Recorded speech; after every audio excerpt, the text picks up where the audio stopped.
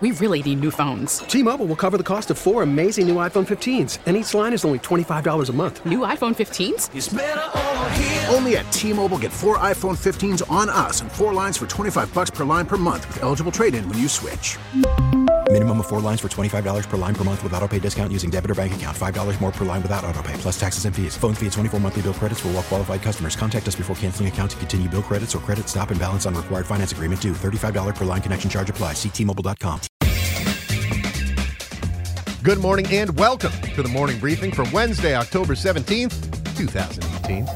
I'm your host, Eric Dame, and coming up on today's show, we are going to talk to Jessica Harris, retired soldier from the Army National Guard, about her company, Canine Salute Dog Treats. She makes dog treats that she appreciates the ingredients for and likes the ingredients for, and you can tell because she feeds them to her own dog. And then she gives a portion of the proceeds to police departments to help them buy bulletproof vests for their canine officers, those working dogs. The idea came to her after she saw news clips of a bunch of police working dogs being killed in the line of duty, being shot, did not have any sort of protection. So she found a way to build a company that she thought could help stop that problem. So we're going to talk to Jessica about that and so much more coming up. But first, let's welcome the bird dog to the studio. Caw-caw!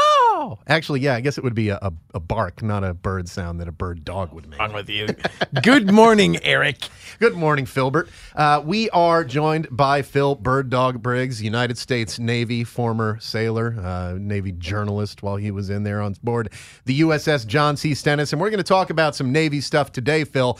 But we're going to start off talking about a general veteran issue that's apparently taking place in a few places, but the news story that we've seen the most coverage of and that we're covering on ConnectingVets.com is out in Dayton, Ohio.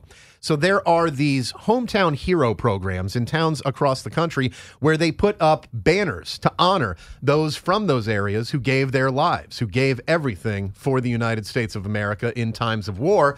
Well, the Dayton Power and Light Company in Dayton, Ohio, has told the city of Dayton that they need to pull that down. Wow.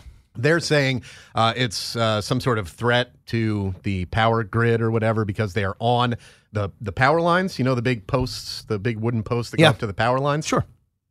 They're saying it's not allowed. The town is saying, yeah, but they're nowhere near any of the power lines unless the power lines went down and broke already, which would be a big enough problem. Right. These things aren't like getting wrapped up in the lines. There is a holder on top and bottom, so it's not even like they're swaying and blowing in the breeze like a flag. These banners are kind of locked in place. But Dayton Power and Light has told New Lebanon, Ohio, that's the place that's running this hometown hero program out there, they need to take those veterans, those banners down by Veterans Day, or that they will be basically fined $40,000 if they don't take them down. So you're talking about $328 per pole, 125 banners equals about $40,000.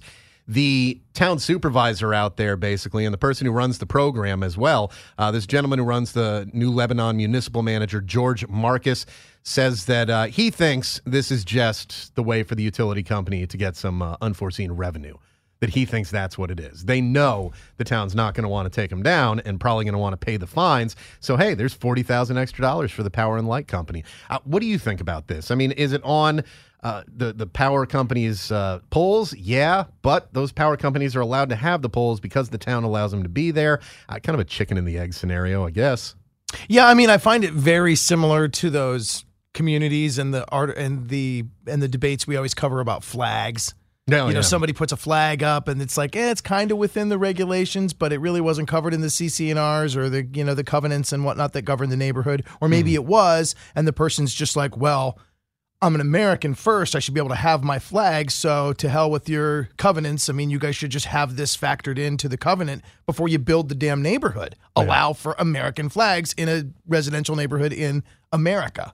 This is similar to me in that, like, yes, it's your power poles, but to your point, it's in a city you're making revenue from, although you didn't originally design them to hold banners or, salutes for, to honor veterans. Now that it is a thing, try not to come across as total jerks. Yeah. Like, accept the fact that maybe this was an unforeseen opportunity here, but one, don't try to make a cash grab. in the pants of the people that just want to honor a veteran. And two, understand that maybe situations evolve, and maybe you didn't think about it when you built the damn power poles, but maybe it's a pretty cool thing. Try to let some common sense reign. And that's what all these situations always lack. Nobody is taking a cup from the common sense jar. No. Or a sip from the common sense cup. And the municipal manager there in New Lebanon, Mr. Marcus, he used the same term you did. He says, the bottom line is it's a cash grab. Anytime you can nail a community for over $300 a pole to put a banner on there, and we've got 125, that's a pretty big number. As we said, it's around $40,000, which I don't know what that town's budget is, but I'm sure they didn't budget $40,000 for banner hanging. And the banners actually are, they cost $150. Residents can honor a veteran for a one-time fee of $150. So I don't even know if I don't know the specifics of how this works. If they can do like a Phil Briggs banner up on the post, which boy, that'd be something, wouldn't it? You know, Bird Dog, baby, get that one up there. Look at this glory right Look at here. that. Yeah, that's what everybody wants to see driving down the road is Phil's face glaring at them from upon high. Wow. Yeah, it's one of those things like, when I was living in Long Island, the power company was always jacking up the rates. Nothing changed. There were more residents. I mean, the towns and cities were growing out there, so you should have been making more money, but that wasn't enough. They wanted to make even more, which, they're a utility. Should they be doing that?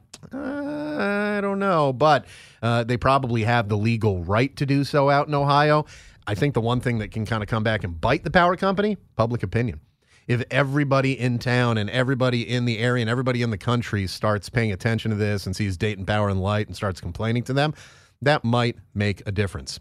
Well, I mean, they've got them by the shorts, though, because you can't go get an alternative source of power. I mean, it's very difficult to do. You could maybe jump off the grid and try to live on solar and vegetable oil and smell like a French fry all day. But, I mean, odds are that's probably not going to happen. No. You need power. The city needs power to run, and that's the only source of it.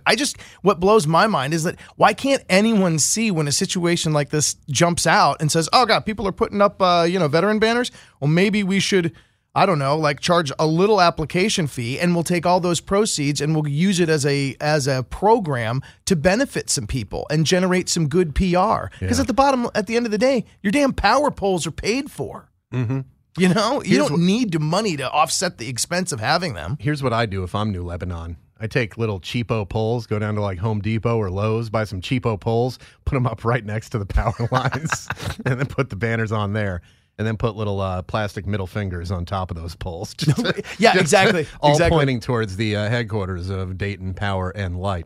All right, so we've talked about that. Now, here's something that no amount of public opinion is apparently going to change, because the head of the Fayetteville VA Medical Center announced on a Monday morning meeting, and the news just came out yesterday, that he is resigning, and he's going to leave before Thanksgiving, which that's only a month away now, essentially, a little bit more than a month. Provided no reason, just said, it's nothing bad, and he'll speak more about his reasons later. So this is one of the nation's fastest growing veteran populations in Fayetteville, North Carolina. He had 6 months on the job, so this isn't somebody who was 15 years on the job, time to retire. Yeah. 6 months on the job.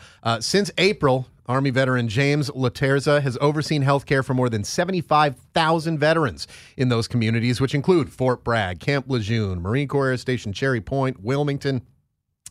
He's had several town hall meetings with staff and patients. Last month highlighted a decrease in wait times for first appointments. He says it's nothing bad. Anytime anybody resigns after 6 months, you think there's got to be something bad. I mean, maybe not bad for the patients, maybe bad for him. Maybe it's health issues. Maybe it's family issues. Yeah. You don't know what it can be, but you do know that, again, these VA medical centers can be kind of a microcosm for big VA, where we've had how many VA secretaries over the last, 10 years? We've had 12 of them over the last 10 years, it seems. It's been ridiculous. I mean, Shulkin was fired earlier this year. Admiral Ronnie Jackson, you remember that whole fiasco? Oh, boy. Yeah. And Party time. And then Robert Wilkie, who is, of course, now the secretary of the VA. It doesn't give you a warm fuzzy to hear that at one of the fastest growing medical centers, after 6 months on the job, the head resigns, and his only comment is, it's nothing bad. I just got other stuff to do. Come on, man. What are you doing? You got to give us something more than that. You know what I feel like when I hear that? I feel like so many relationships I was in where the girl, after a few months was just like, it's not you. You're a great guy. You really deserve someone better. I never got that. For me, it was always like, it's you. It's absolutely you, 100%. I'd be like, yep, I can get behind that. I understand where you're coming from. I'm picking up what you're putting down. Have a great life, lady. I think he's breaking up with us and trying to make us still have some self-esteem. He's breaking up with the VA and trying to leave him, That's an interesting theory, and we'll see, because he says he's going to say more later, but right now, it's nothing bad. I just don't want to work there anymore. Why not? No bad reason. No, I just, the hours. Is it a good reason? Like, is there a good reason not to work there? Well, I got to tell you, Elon Musk, he's now a free agent. He's going to come in and run the VA. But What would the good reason be? I don't see anything out there. Let's do one more news story before we move on to a little bit more fun conversation that we're going to have here. And this is on one of our fellow Navy veterans, this little nut job out in Utah named William Clyde Allen III, 39 years old. He's the one who sent the quote-unquote ricin letters to President Trump and the Chief of Naval Operations. Turned out that the letters actually had ground up castor seeds, which is what ricin comes from, but this wasn't weapons grade ricin or anything like that. Like, you need to... We did some research. Were you in here with me when we were talking about those seeds and what they can do? Castor seeds are kind of incredible. Like, they can be used to induce labor. They can be used for all sorts of things. It's the shell of the seed that's ground up to create ricin. This guy tried to do some homemade ricin, I guess, just grinding up the whole seed, because, again, this is a crazy person. This is a little nut job out there. And I shouldn't say little, but he is, because in his mugshot, you look at it and you're like, oh, he's like 5'3". That's adorable. So he's out in Utah. His name is William Clyde Allen III, which that's one of those names where you see it and you're like, why does everybody who goes by their full three names seem to end up on the news for something bad? Yeah. He's 39 years old. And what he said, according to KUTV out there in Utah, is that he was needed at home to care for his sick wife, and that sick wife would ensure that he obeys any court-ordered restrictions. All right. Some problems with that. One, how is the wife that's so sick she needs him to care for her going to be able to stop him from doing anything after just a couple weeks ago he proved that he's capable of doing insane things? That doesn't match up. Dude still has a mailbox. Apparently, U.S. Magistrate Judge Dustin Peed agrees with me, because he says he thought Allen could still be a danger to society, and he's going to stay in jail. So he's going to be charged with, or he has been charged with, threatening to use a biological toxin as a weapon, as well as some other counts. There are also federal counts whenever you try to use the U.S. Postal Service for any sort of crime. That's a federal crime right there. This guy's looking at some serious time, and is, again, another example of when people say to me, like, oh, you were in the military? I respect everybody who served in the military. I say to them, nope. You know, you can respect the idea of everyone who is serving in the military, but the reality, you got people like William Clyde Allen III. Here's this guy, Robin, who was on the USS Saipan with me, and someone sends me a clip of a news article like a year or two ago, and apparently he just lost his mind and started beating up some lady in a parking lot and screaming out racial epithets. Like, they're bad people in the military, just like there are in anything, and just like in anything else, it's a small portion. There's only one guy out of how many millions of Navy vets trying to make homemade ricin and send it to the president and the Chief of Naval Operations. We also have the fact that this guy did a full 4 years, finished his contract, and got out as an E2. Ooh. Yeah. He was not on the path to advancement. For those of you who aren't actually military veterans or members, if you do 4 years and you get out as an E2, you're supposed to make E2 automatically. 6 months. Oh, Lynn Rolfe checking in. Yeah, we're going to see you soon, Lynn. We're going to talk to VFW and Sport Clips today. Oh, cool. About something that they've got going on. It's pretty amazing. Thanks for joining us on Facebook Live, Lynn. Everybody else should too. 7:15 a.m. We're right there, and you can comment on the show as we talk about it. But yeah, this guy, he apparently made it all the way up to third class and then back down to Airman Apprentice or Seaman Apprentice or whatever he was, whatever his rate was. But yeah, just one of those stories that kind of illustrates there's crazy people in every line of work. And just like your office, we have dirtbags too. And you know what? We had dirtbags. I remember hearing a few times from people in the community that you would think would have the fewest dirtbags, the special operations community. Right. And I remember being on like the Frank Cable where we had a big dive shop with Navy divers who were special operations sailors. And, people would talk to them about like, oh, you guys are all amazing. They'd be like, no, we have our dirtbags too. We have scumbags within our unit, and I've heard that from Navy SEALs. I've heard that from Green Berets. Like, not everybody's on the same level, and people do sometimes get into trouble for some of the things that they're doing. Can I share my crazy guy story? What's your crazy guy story? His name was Phil Briggs. On the carrier Stennis, his name was Phil Burton. It changed it. No, just be Bill Friggs. No, I had this guy. I don't even know his name. He was in Airedale, and I can't even. I think his name was Steve, or Morning, we'll just Karina. call him Steve or whatever. But he got popped 2 times in Norfolk because he had a penchant for revealing himself. He just, when he wasn't on base, he liked to cruise around town with no pants. And No pants? would frequently, I think one time he got caught pumping gas, no pants, just flagrante, holding the hose and pumping gas, if you know what I mean. And That's then something. and then there was another time he got caught like in a public park or something right near 17th Street Beach Pier, and he was hanging out. I don't know if it was on the beach or in the parking lot, but I mean, Sometimes you forget your swimsuit, and what are you going to do? Just going to drop trow and get in there. Au natural. I mean, it's okay if you're changing, putting the surfboard in the trunk, or real quick, jump in and out to get on some dry clothes. But bro was just literally leaning up against the grill of his car, like. He's a nudist, And there are places you can go to do that. You just can't do it everywhere publicly. That can be a problem. I have so many stories of lunatics that I worked with. Right. We had, like in Suda Bay, we had an engineer that worked at the AFN detachment there who stole someone's passport and tried to leave he just didn't want to be in the Navy anymore. You know what? He was a first class. This guy had been in for a while. He had like 15 years in, and he was just like, I don't want to do this anymore, and tried to get out of the country. I think it may have been using like a woman's passport or something like that. May have had a family member sent. I don't remember exactly, but that guy was crazy. We had the guy at A school, Navy journalism school, the Defense Information School, who wanted to get out and decided that drugs were the fastest way, because if you pop positive on your analysis, you're gone pretty quick. Right. He was very anti-smoking, though, so he ate dry marijuana leaves. Didn't cook it into anything, just ate it straight, vomited for a while, and then went down and turned himself in, and he was gone. That was the same one who decided to paint one of the walls of his barracks room, like with a mural, like a jungle scene mural. Yeah. So these stories are pretty interesting and fascinating, and everybody's got them about people they served with. Yeah. They can make for good movies, Phil.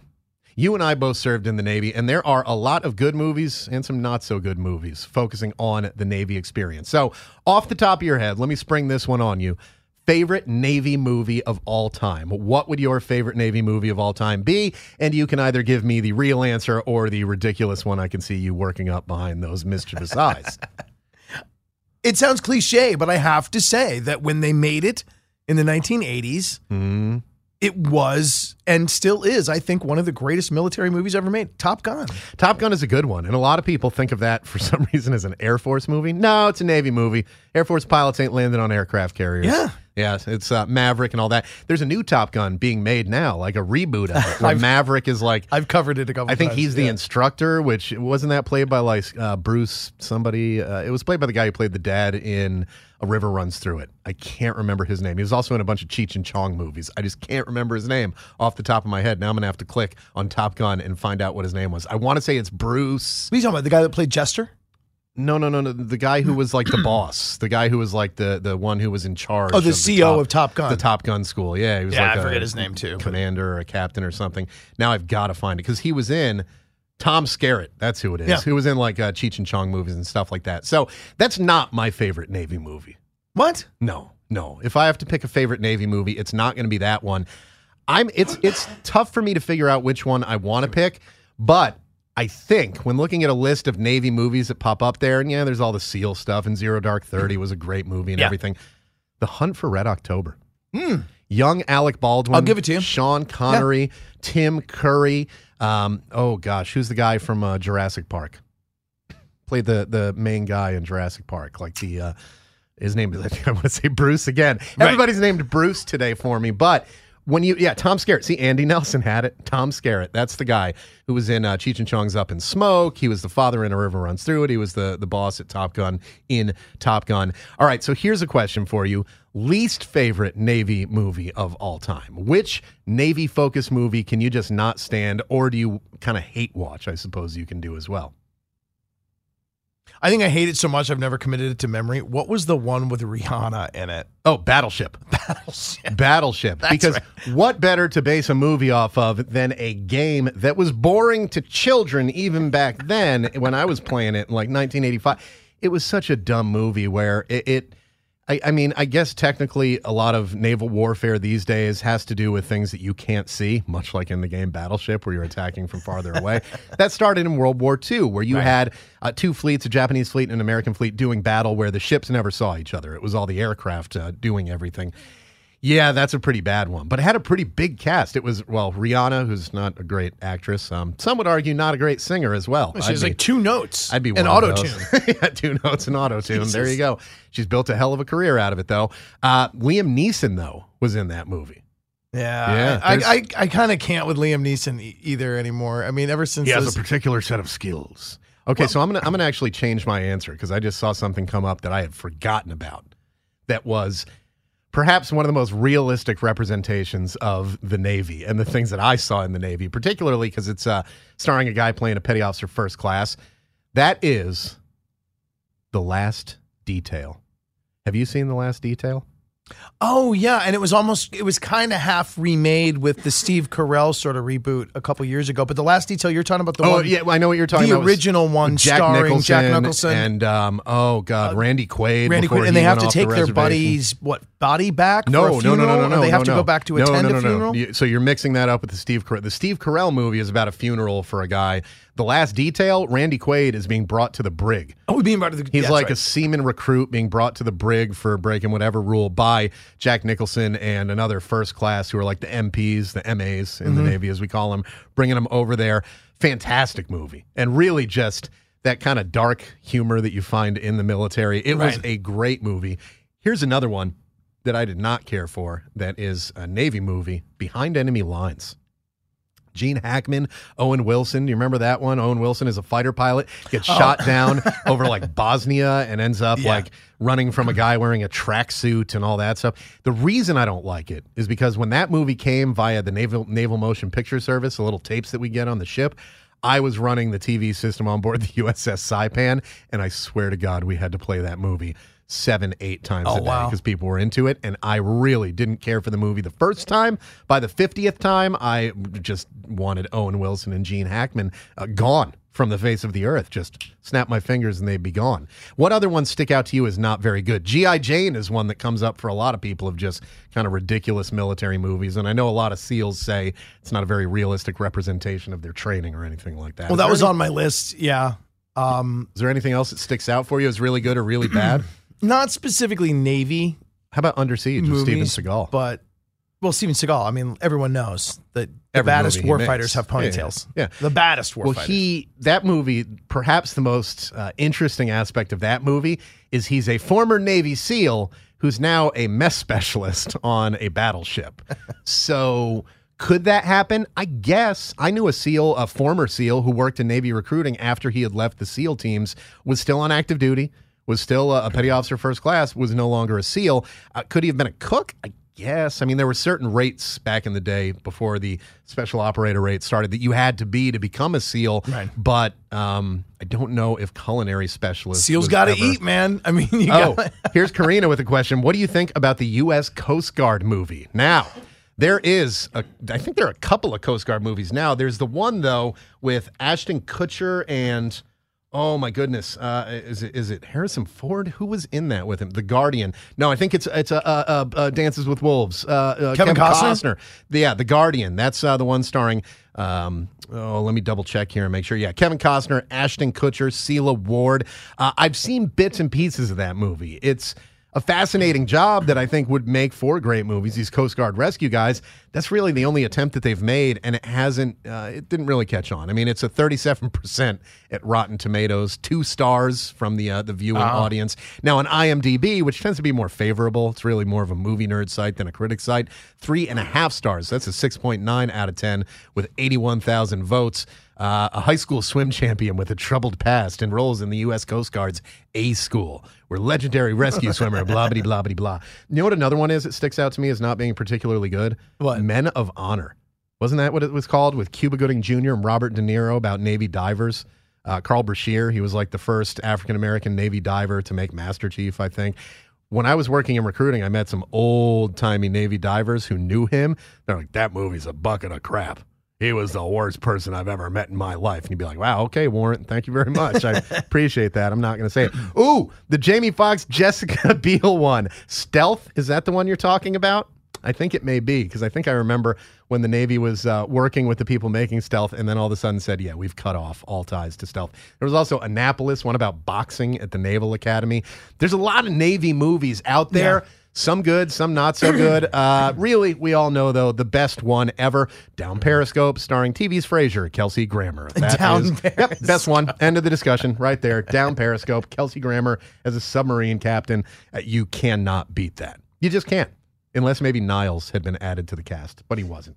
All right, you're listening to The Morning Briefing. It's the Wednesday edition of the show. Coming up, Jessica Harris, founder and CEO of Canine Salute Dog Treats. We're going to talk to her about her career in the United States Army National Guard, where she's now retired from, and her new career, selling these dog treats that actually work to raise money to buy bulletproof vests for police working dogs. Stick around. Morning Briefing, back right after this. Welcome back to the Morning Briefing from Entercom Radio's ConnectingVets.com. Connecting Vets every day is our slogan, and it's what we're doing. And you know where we're doing it. We're doing it on ConnectingVets.com, as well as on social media, where we are at Connecting Vets on Facebook, Twitter, Instagram, and YouTube. If you follow us on there, I guarantee you are going to find information, news, and benefits that will be of value to you. Whether you're a veteran yourself, the spouse or child of a veteran, just a friend of a veteran or military member, we've got something for all of you. So go check us out. Remember, at Connecting Vets on social media and ConnectingVets.com. The website is the mothership. Our next guest is doing something very interesting with our four-legged friends. My family, we're a dog family, and she's a dog person. Her name is Jessica Harris, who now joins us on the Morning Briefing to talk about Canine Salute. Jessica, good morning. How are you today? I'm doing well. Good morning, Eric. Well, it's great to have you on. And as I mentioned, you are a veteran yourself. Let's talk a little bit about your time. You served in the Washington Army National Guard. So give me the Cliff's Notes version, where you're from, when you joined, and what you did while serving in the Guard. Sure. So I am originally from Washington State. I'm now living in North Carolina, but I did serve for 20 years in the Washington Army National Guard. I joined my senior year of high school in 1995, which sounds like a long time ago now. And so the first half of my career, I did the traditional weekend warrior status, 1 weekend a month, 2 weeks in the summer. And then the last about 9.5 years of my career, I was full-time in the National Guard. So I worked mostly for our state's counter-drug program. And I was a medic the entire 20 years. So yeah, it was great. That was it. It was never the plan to do 20 years. I don't think it's ever the plan at the beginning. Just do 6 years, get money for college like everyone else, and they suckered me into an entire career. It was great. If you met somebody at boot camp in the Navy who said, yeah, my plan is to do about 25 years and retire as a senior chief, you're going to keep an eye on that kid because he's a strange one. Exactly. Of course, after 20 years, and especially those 9 years that you spent essentially on active duty in the National Guard, there comes that day where you're putting the uniform on for the last time, taking it off for the last time. What do you remember about that period in your life, going from being on activation in the National Guard to being a civilian when you retired? It's exciting at first. And so it was pretty exciting for me because I was actually moving across the country. So I, unlike many veterans, my transition was actually pretty smooth for the most part. Now, I did kind of have trouble finding a job within my state, but I found a really great job, a director-level position at a major university in North Carolina. So I made the decision to sell my house, move across the country, and give this whole new career a go. And so that part was easy, and really, like I said, the whole transition process wasn't too difficult. Interesting twist, though. So about 10 months after I moved and 5 weeks after I closed on a house, I was laid off from that job that I moved across the country for. Oh, wow. Yeah, so that happened. And then, oddly enough, that was when my struggle really kind of started, I guess. And, I was living in the Research Triangle Park within North Carolina. We've got 3 major universities, the headquarters of global companies. I thought that there would not be an issue. I would probably have a job the next week. I would probably be telling people, oh, no, I have another job somewhere else. I can't take this job, thinking people are going to be coming to me. And after about let's see, I stopped counting at 300 jobs I had applied for. And so I was then unemployed for 15 months after that happened, and over 300 jobs that I had applied for. How unsettling was it to go through, as you described it, a fairly smooth transition, find a job, move across the country, lose that job shortly thereafter, and then end up spending over a year unemployed? It must have gotten pretty dark at some points where you wondered, am I ever going to find something to do again? Yeah, absolutely. I kind of look back. I don't really know how I kept pushing forward sometimes, because I really didn't have a support circle out there. You know, all of my family, all of my friends, for the most part, are in the Northwest. You know, I knew a few people in North Carolina, a couple acquaintances, you know, at Fort Bragg that I'd met over the years, but no one really close to me. And so, you know, I don't know, I've tried to always have a positive attitude, I guess, and just keep pushing forward. But there were definitely some dark days and weeks, and especially, you know, I remember one time in particular was rough. There was a position I had interviewed for, almost hired on the spot, and, you know, they said, oh, well, we'll be in touch with you in a week. And it was actually a group of veterans. So there was a department within a company that was they were about 80% veterans. And so I thought, this is awesome. I found my people again. This will be great. And, you know, it wasn't my dream job, but it was something to keep me going in the meantime, and never heard back from them.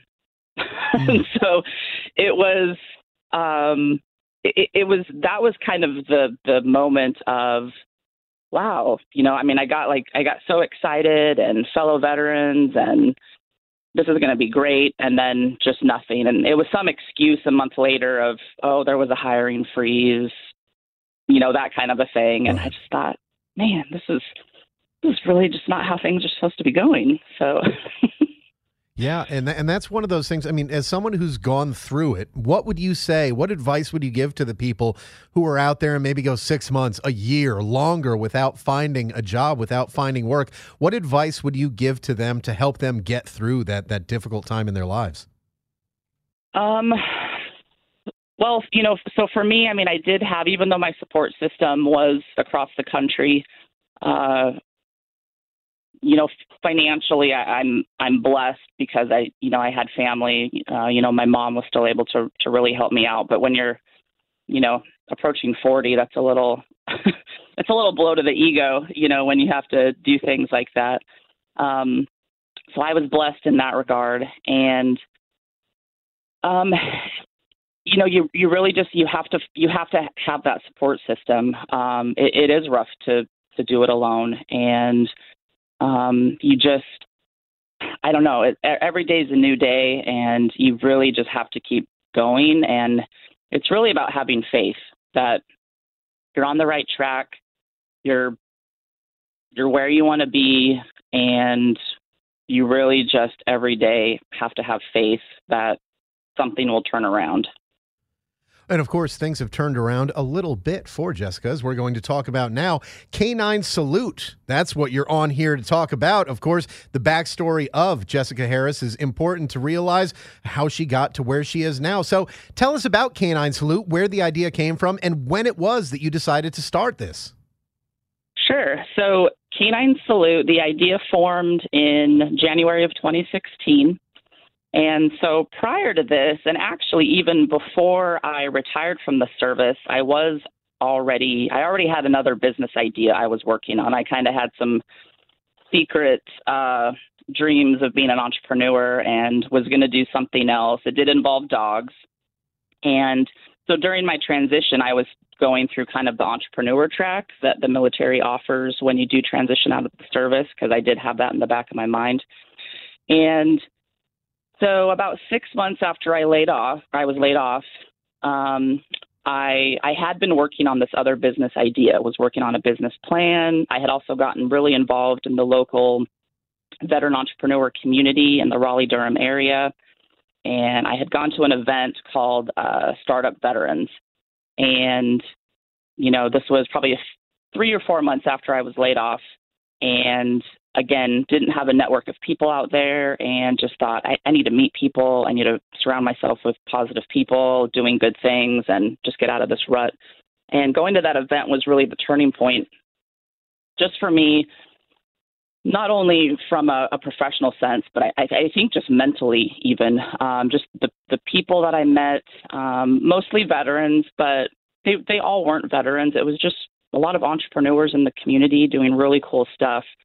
And I met just some incredible people there that to this day are still mentors for me during, my journey through business. And so Startup Veterans essentially turned into Bunker Labs. And so we have a chapter, so that's a national nonprofit. We have a chapter there that was started in the Raleigh-Durham area. So they've been my biggest cheerleaders from the very beginning. But how Canine Salute really started was I'm a big dog lover. I've had dogs since I was little, and I love working dogs. So I was able to kind of work alongside some working dogs when I was in the National Guard and just developed a true appreciation for what these dogs do, how much of an asset they are to a team.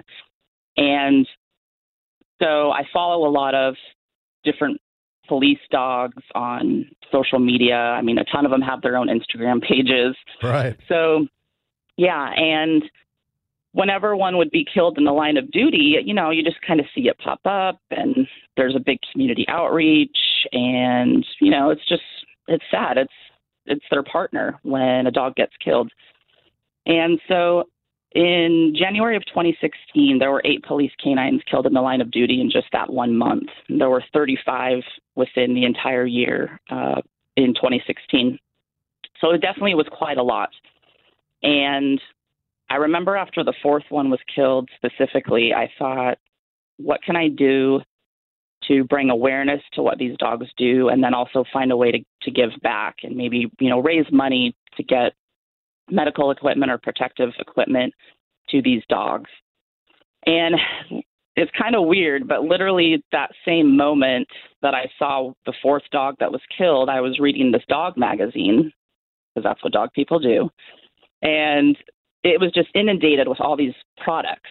And I'm thinking, they're all the same. There's nothing different. How do these businesses do well?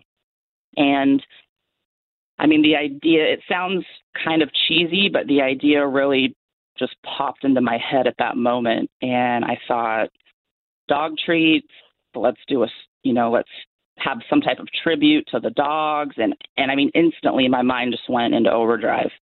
And, I'm texting friends. I'm like, what do you think about this? Is this completely dumb or what? And everyone's like, no, that sounds cool. Thinking, Jess has some other idea.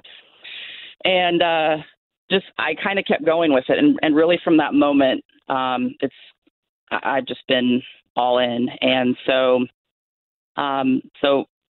what Canine Salute is all about is it is a dog treat company, but each bag of treats, there's a tribute to a fallen police canine. And so it tells a little story. It's got a picture of a fallen canine. And then I donate a portion of the proceeds back to help police departments get protective vests for their dogs.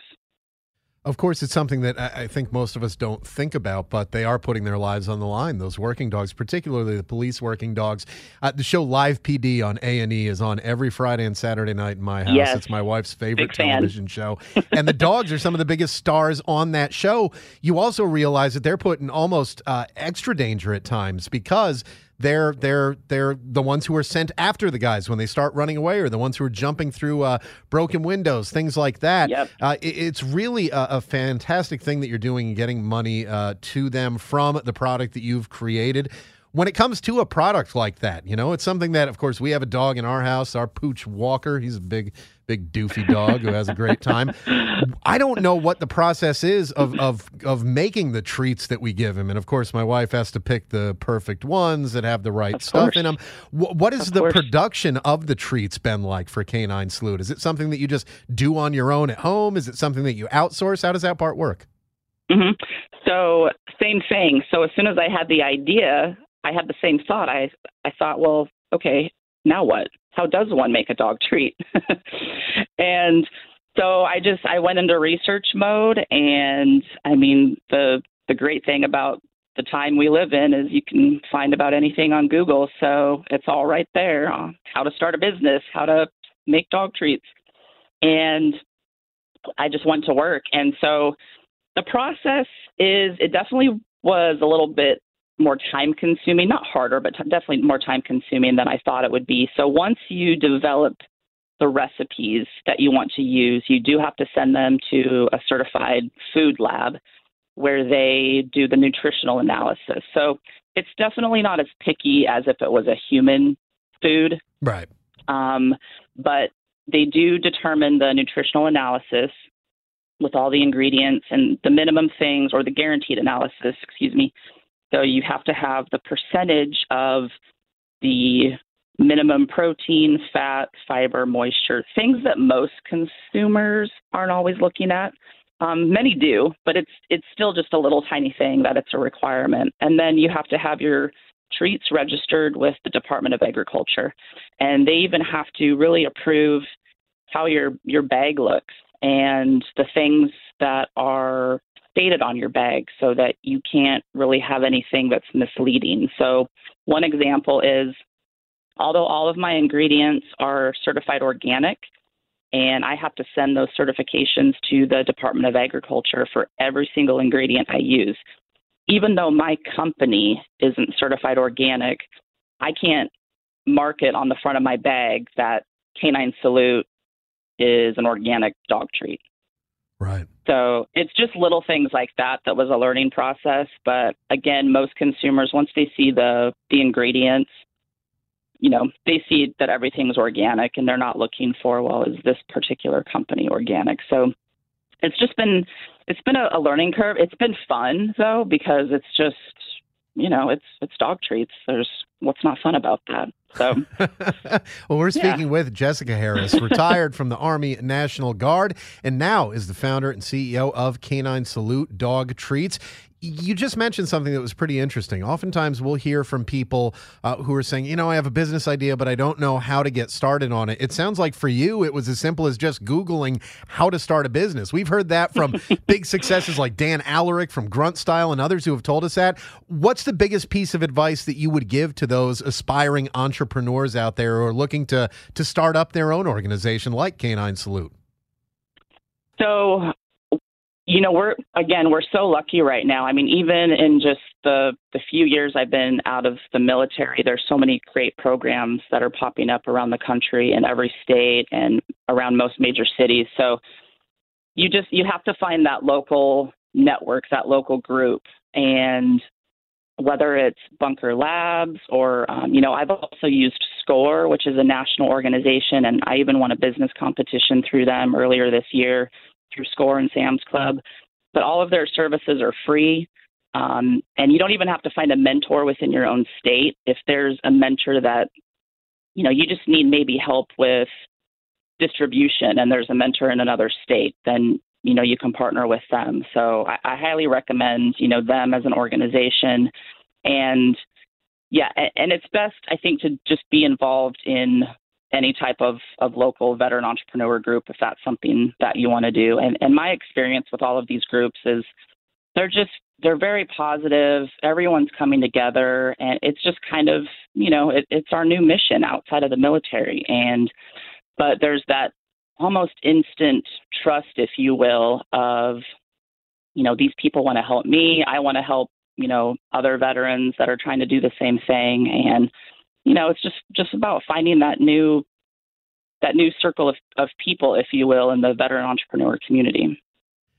Now, if people want to find out about Canine Salute or look at maybe getting some of the dog treats that you've created there, and you've got some interesting flavors on there, carrot, coconut, peanut butter and honey, coconut, cranberry, there's all sorts of good things out there. Is it available in stores someplace? Is it available online? How do people go about finding out more about you and obtaining the products that you've made? Mm-hmm. So right now I'm mostly selling online at caninesalute.com. And I'm in right now kind of a handful of retail stores, a couple stores in North Carolina, California. That's really the biggest challenge is getting into retail. But definitely that's something that I'm working very hard on right now. And then I'm also in the process of developing some more flavors. So the next products I'm looking at adding are jerky treats. And I try to source some of my ingredients also specifically from veteran-owned farms to work with other veterans that are in the agriculture industry. And so the next piece I'm really working on is to add bison jerky. And I have found a Navy veteran couple in Virginia, and they have a bison farm. So I'm hoping to work with them later this year. And that's something that we've got in the planning stages. So definitely want to add some protein treats and, just it's all healthy stuff. They're all human grade, and I've eaten them all. I've gotten a lot of other people to eat them. So they're good for your dogs. Well, there you go. I mean, if you're willing to try the dog treat yourself, that means that you certainly trust that it is good enough for your dog as well. Interesting that you mentioned there that you try to use as many veteran-owned businesses in the process as possible. How big of a benefit do you think that can be, and one that's kind of overlooked by the veteran entrepreneurs and business owners out there, kind of connecting with their fellow veterans to make sure that they're able to build together?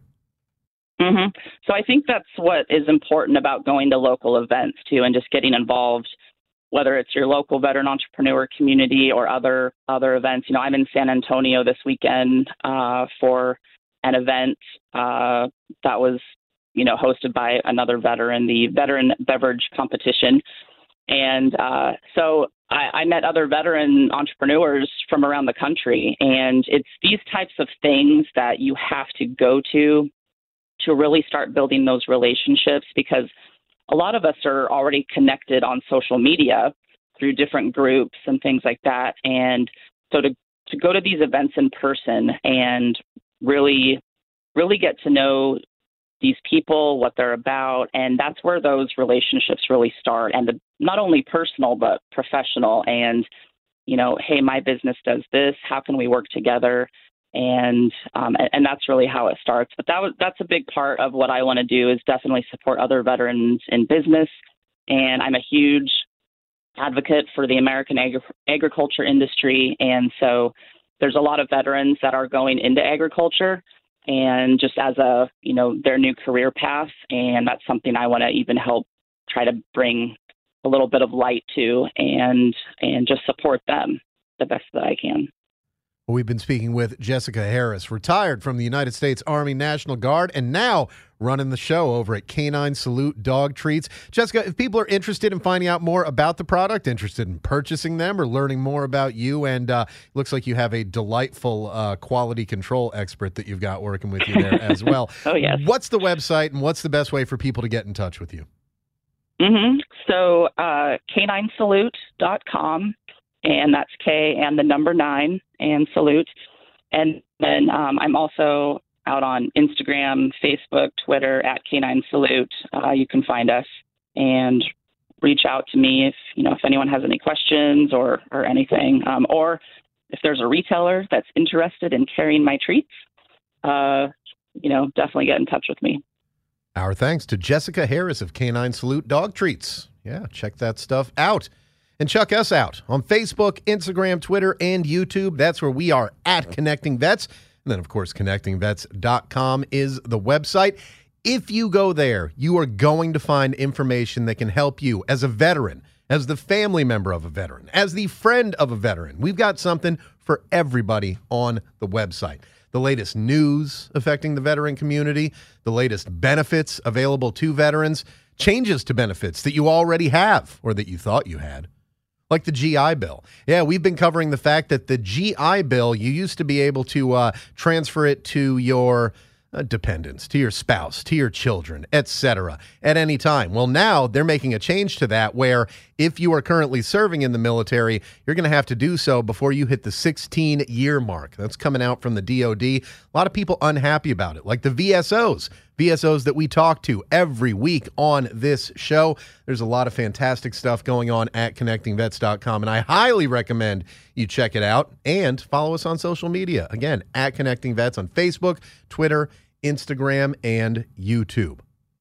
Okay, coming up tomorrow, we're going to talk to Matt Bertram. Matt is a hiring expert.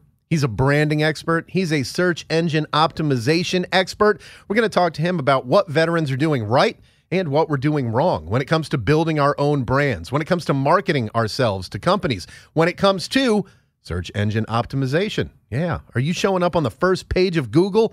If you're not, you're messing up. That's what Matt Bertram's going to tell you tomorrow here on the Morning Briefing. And I want to thank you so much for joining us on this Wednesday edition of the show. We'll be back tomorrow. We will not be here on Friday. I've got some family stuff to take care of. So our interview with Matt Bertram tomorrow, you can look forward to that. And then on Friday, well, you can find some other way to spend your morning and then come back on Monday where we'll be back there. But have no fear. We are back bright and early tomorrow, 7:15 for the Facebook Live segment, 8:15 for the show stream at connectingvets.com/listen. And we'll see you then. On behalf of the connectingvets.com team, I'm your host, Eric Dame. Morning Briefing, signing off. We really need new phones. T-Mobile will cover the cost of 4 amazing new iPhone 15s, and each line is only $25 a month. New iPhone 15s? It's better over here. Only at T-Mobile, get 4 iPhone 15s on us and 4 lines for $25 per line per month with eligible trade-in when you switch. Minimum of 4 lines for $25 per line per month with auto-pay discount using debit or bank account. $5 more per line without auto-pay, plus taxes and fees. Phone fee at 24 monthly bill credits for well-qualified customers. Contact us before canceling account to continue bill credits or credit stop and balance on required finance agreement due. $35 per line connection charge applies. See T-Mobile.com.